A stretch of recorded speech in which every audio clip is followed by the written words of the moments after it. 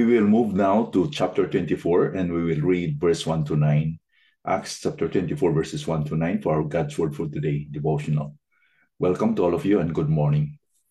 Let me read to you the text from our English Standard Version.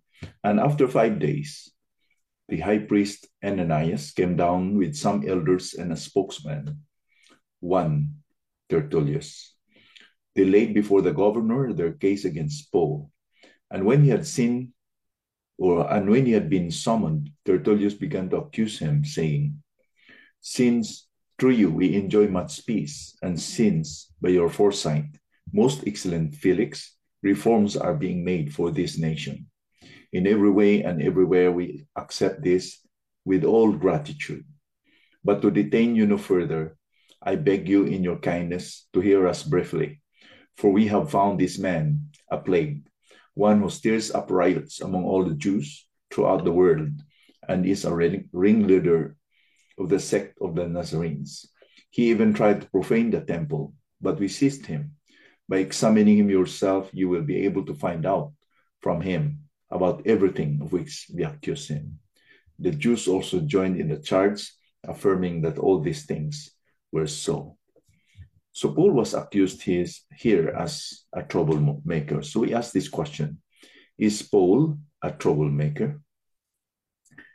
Our story began by this team of Ananias, the high priest.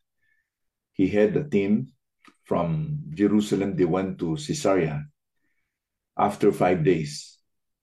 And when they arrived at Caesarea, they asked that they will be heard because they are going to accuse Paul that Paul was a troublemaker. Let's remember that they always wanted Paul dead, so that they planned an assassination plot against him. It failed because Paul's nephew overheard it, and Paul's nephew reported it to the tribune. Now, in this team of Ananias, the high priest, they were accompanied, or they brought with them Tertullus, and Tertullus was believed to be a lawyer, and he was their spokesman. The council needed him because they wanted to be sure to present their case effectively before the governor. So Tertullus began his statements by flattering the governor, and this was always the case in a Roman court.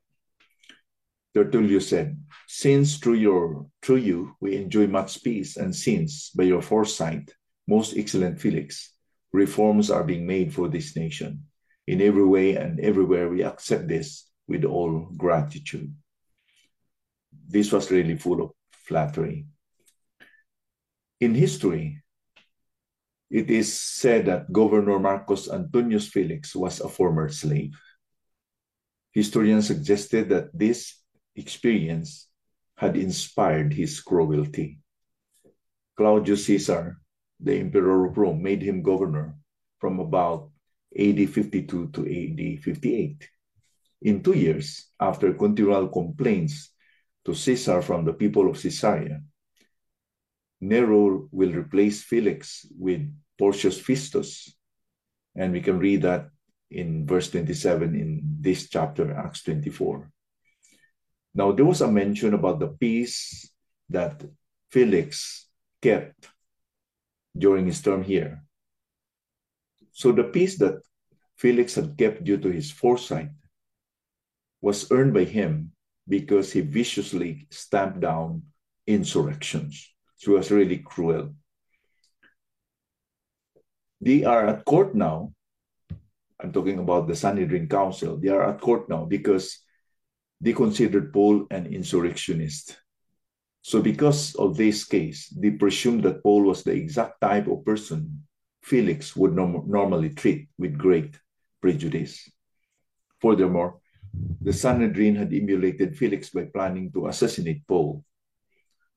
They unfortunately have much in common. So what Felix did to the insurrectionist, the council also had the plot to assassinate Paul, being in essence being a troublemaker. It was on this basis that Tertullius sadly argues he should be stamped out. Paul must be stamped out, as well as he will be removed completely, because according to him here, he stirs up riots throughout the whole world. Paul to them was a plague. He was a troublemaker.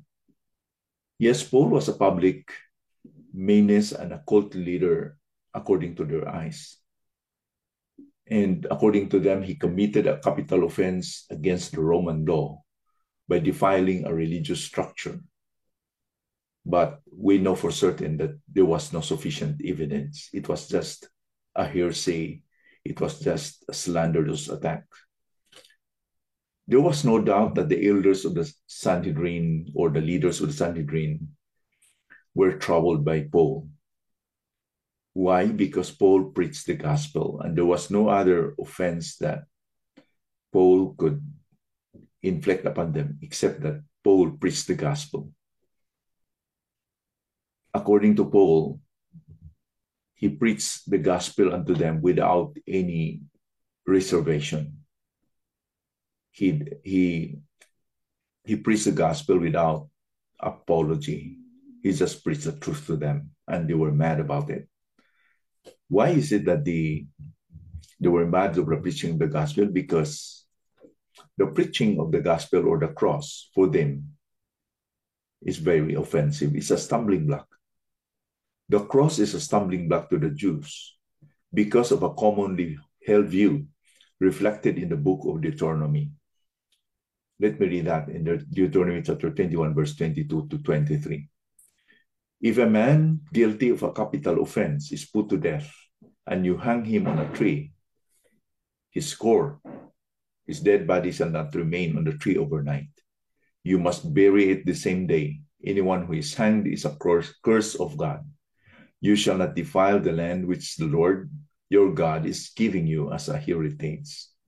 In other words, some Jews would not abide the fact that Jesus died on a cross because they saw this as a sign that he was cursed by God. And because of that, he could not be a Messiah. And they didn't realize why Jesus died on the cross as a curse, because he carried all the sins of mankind. And Paul had affirmed this, that he was crucified, or Jesus was crucified, to the church of Galatia later in Galatians chapter 3, verse 13, when he quoted, "Cursed be everyone who hangs on a tree." So Paul did not deny that Jesus was crucified, but these people did not understand why Jesus was crucified. Paul was unequivocal in preaching the cross. He said in 1 Corinthians chapter 2, verse 2, "For I determined not to know anything among you except Jesus Christ and him crucified." Although it stirred the Jews, although it was not pleasant to the ears of the Jews, he has to preach them, because there is no other powerful preaching except the preaching of the cross, because the gospel is the only powerful message to save those who are lost, to the Jew first and also to the Greeks. So we see here that the truth really hurts the enemies of the gospel. So what does this mean for us today? Today we should be ready to respond to those who may persecute us for just preaching the gospel, the pure and undefiled preaching of the gospel, and because we live godly lives in Christ Jesus. Now, Paul said in 2 Timothy chapter 3, verse 12, that if indeed we live godly in the Lord Jesus Christ, we will suffer persecution. And Jesus has warned us that this will happen. He said that in John chapter 3, verse 19. "And this is the judgment. The light has come into the world, and people love the darkness rather than the light, because their works were evil."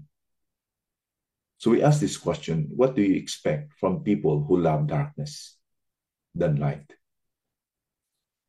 Thus, Paul exhorted us in the book of Ephesians, verse 11, "Take no part in the unfruitful works of darkness, but instead expose them." So when we preach the gospel, when we are going to declare the gospel to people, it will expose their sinfulness. It will expose their that they are sinners. And that's true, because they will not be encouraged to believe the gospel unless they will realize that they are desperate sinners. So let me close by saying this, that the preaching of the gospel is like flashing the light at the dark places. And because the light will remove the darkness, will dispel the darkness, it will expose the sins of people. It will expose those who are nocturnals, that they don't love the light. They want that they will continue to do what they are doing in darkness. So because the light will remove or dispel the darkness, either the light will frighten or anger those who are loving the darkness. So this is the reality if we are going to proclaim the gospel to the dark world. People are happy to know that they can be forgiven of their sins. To those who are broken and desperate for the need of forgiveness, it's a blessing. But for those who are enjoying in their sins, those who love to do and continue their sinfulness, their sinful lifestyle, they hate it. So that's what happened to these Jews who did not want to believe the gospel because they want to continue in their old religion. May God remind us through these words this morning. Let's not be surprised, but be ready that these are the realities that we have, or we need to be aware of as we continue to be faithful in serving the Lord. Let us pray. Father, thank you so much for your word this morning. We recognize, dear Father, that the light is not really acceptable to people who are loving the darkness rather than light. But Lord, nevertheless, we are going to preach the light, because this is the only way that people will be helped. People can find hope. People can really see their need of Jesus. They need to repent of their sins and believe on Jesus and be saved wonderfully. So help us, Lord, to be faithful in proclaiming the gospel as well as in living the gospel. We ask this in the name of Jesus. Amen.